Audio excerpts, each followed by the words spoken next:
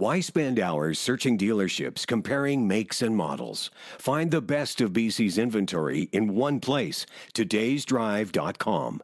You'll have access to inventory across BC, where you can easily find a vehicle that fits your needs and gets you where you need to go in comfort. Get in the driver's seat. Don't miss out on the many options we have available for you. Powered by Black Press Media, todaysdrive.com connects you with exclusive new and used car deals. Welcome to PQ Beat, a podcast of the Parksville Qualicum Beach News. Thanks for listening. I'm Philip Wolf, editor of the PQB News and Vancouver Island Daily. School District 69 students are now on their winter break, but still working away is the district superintendent of schools, and we welcome him back to talk about an interesting 2022 on the education front. Thanks for joining us again, Peter Jory. Happy to be here. Thanks. 2022 was, as we mentioned, another interesting calendar year in our school systems, starting in January with staggered starts for students due to COVID and eventually returning more and more to a sense of normalcy. How would you describe the year both for the district and for you personally? We did really have an interesting year last year. I hadn't thought about the staggered start till you mentioned it. We were right in the middle of COVID all the way through the fall and into the winter time. And it was also a year where the province had really taken some hits. The summertime, there was terrible fires. School districts were impacted. One school district lost an entire school. Their town basically burnt away from them. The fall was weather bomb and road closures, flooding through the Fraser Valley, supply chain issues, and we were all dealing with that stuff all fall of last year. And then turned the corner into the new year, and it kind of seemed to subside a little bit. And then we got into dialing back the COVID restrictions and opening up some of the activities that we really like to see in our schools and that we know that our parents and our students enjoy being a part of. And so that was really a kind of a great, exciting time. This year's going pretty well. We're really, really happy to just be doing the things that we like to do, learning events, basketball games, all that stuff. And it feels a lot like it used to feel, and that's a good thing. Heading into 2023, what are some of the challenges for the district? We're doing quite well on a number of fronts. I'm really happy to see that our graduation rates have crested 90 for the first time ever, and that all our staff has done just such a great job supporting our kids in these recent times. But we have the same challenges that everybody else has, I think. The entire global economy has shifted, and there's a real workforce challenge. We are fortunate that we have enough teachers. We attract teachers here. We have our pick. We really are in a place of privilege there. But every other part of the workforce is hard for us to get, hard for everybody to get. So we've got postings for tradespeople, custodians, and of course, bus drivers.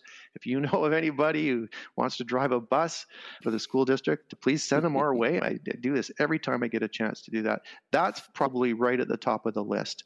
And then it's just the regular business of school and trying to get back to those good habits and good practices that we know are effective and that will make sure our kids are successful and well supported. Do you feel that you've settled into your role at this point and you're having a bigger impact? I think people would say that I had a fairly big impact right away. I do have a tendency to go at things fairly directly. And if you sit down in a meeting with me and you tell me something's not working, my response is, what are we going to do about it? And to tend to get after it as quickly as possible. I'm also very interested in information and like to not just hear the story of it, but see the rest of it, triangulate with whatever data is available. And I think there's a change for people. They kind of are adjusting to that. But it's working. Things are moving forward. We're revising our systems, being more achievement and outcome oriented, and trying to modernize our systems all across the school district. And I'll give an example of that.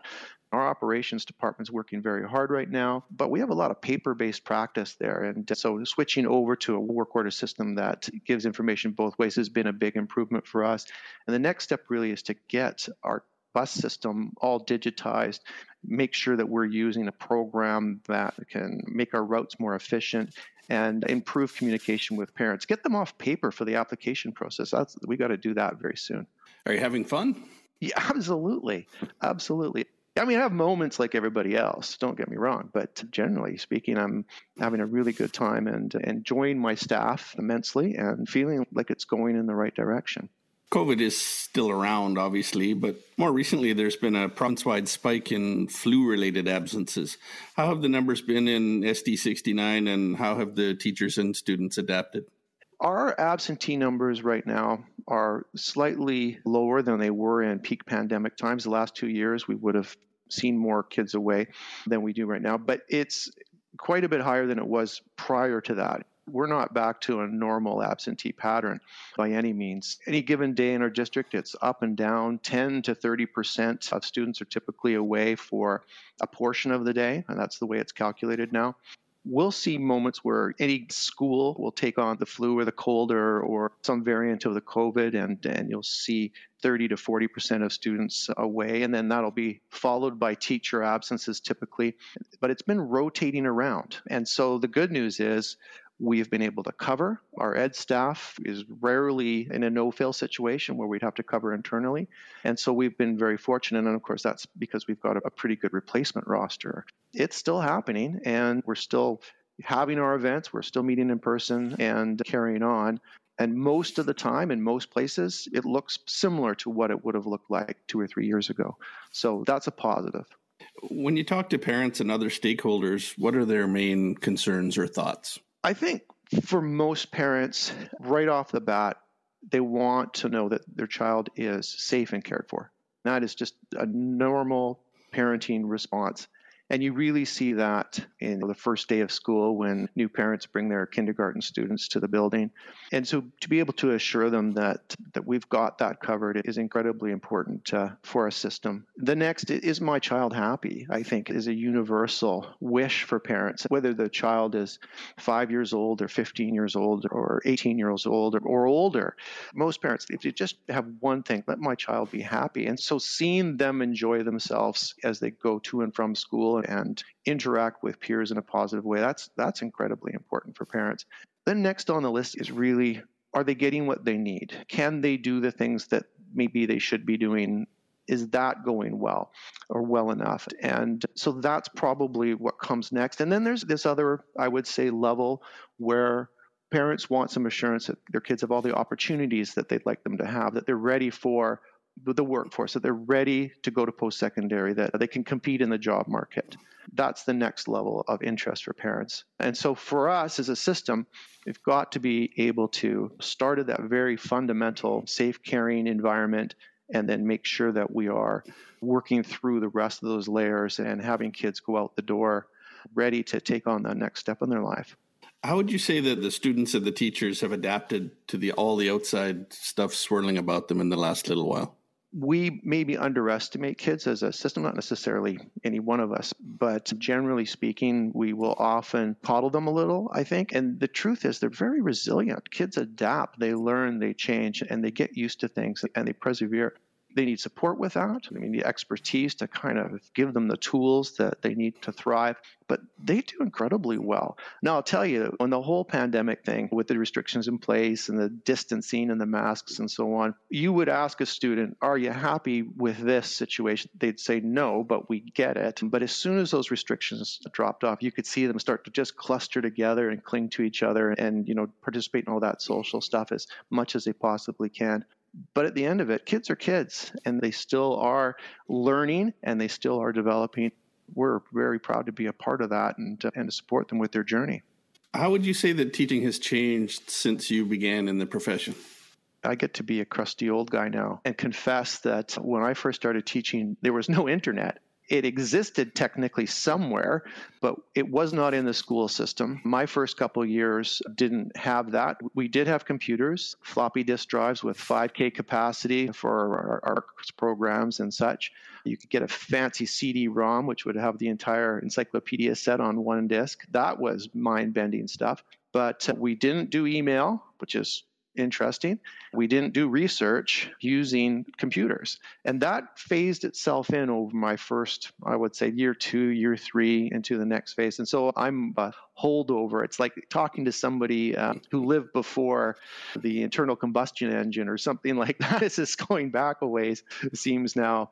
And of course, our entire education system is geared around technology now to some degree. We still have books, of course, but so much is done on word processors So much learning is done through information that you're gathering through the internet. And of course, the skill set has shifted in our new curriculum towards critical thinking, sorting information, working together with others, learning how to communicate, and being ready for a world that is going to evolve into something we can't predict. And that shift is pretty profound.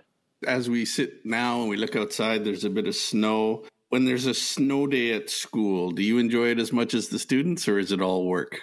I do not enjoy snow days. It is incredibly stressful to make that decision. And I think all superintendents feel the same way. Trying to, at a very tight timeline in the morning, make a call that's going to have a lot of impact, not just on learning for that day, obviously, but having people either brave the elements and get on the road where the conditions might not be the best, or conversely, and this is something that sometimes people don't think about, taking parents off the job, making them miss their hourly paycheck, making them close down their shops so that they stay home with their children.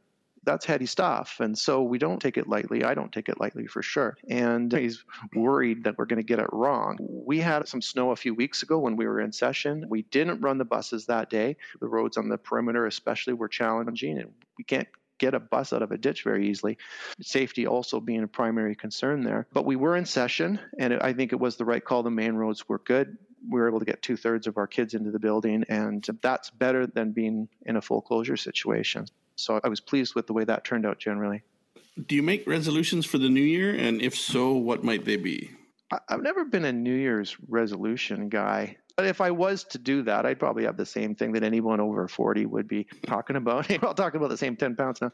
But I would say professionally, hopefully we can actually build on the success that we've had, and that we continue to iron all the little challenges that we have as we return to our activities, and that we'll get some real relief, and then we'll get back to a year or two from now having full attendance, and just to see what that's going to be like, what kind of exciting progress we can make if we're not facing the challenges of the workforce or illness. And what would your message for 2023 be to the students, the parents, the teachers, and everyone else out there? First of all, have a great break and relax and enjoy yourself. But first things first, let's take the time that we have. Then let's make the most of everything, I would say. We're in the process actually of developing a new strategic plan. We've had surveys, we had focus groups through the fall, and then we're going to get in a room and look through that data and see where we're going to go next. And that's probably going to determine our focus area. But what I'm seeing is a real interest in health and wellness, of course. But I'm also seeing a real interest in community, meaning all that stuff I've been talking about, clubs, teams, dances. That stuff is very important to people, it would seem, more so than ever. And so what I would say is encourage us to go in that direction as a system. Take part. 50 years ago, we were told as kids, do this stuff, join, participate, be a part of the culture of school. I would say that is still good advice in 2023. Peter, thanks so much for joining us. Absolutely my pleasure to be here. I wasn't working too hard. I'm actually off, but it was always a pleasure to talk to you. That's this edition of PQ Beat, produced by the Parksville Qualicum Beach News. Thank you for joining us. If you have suggestions for topics or guests, we would like to hear from you. You'll find our contact information on our website, pqbnews.com. Discover what's happening around our province with todayinbc.com. Sign up today to get the latest news right to your inbox and never miss the news that's important to you and your family. From community news in your neighborhood to what's happening in our province, your source for daily news is todayinbc.com.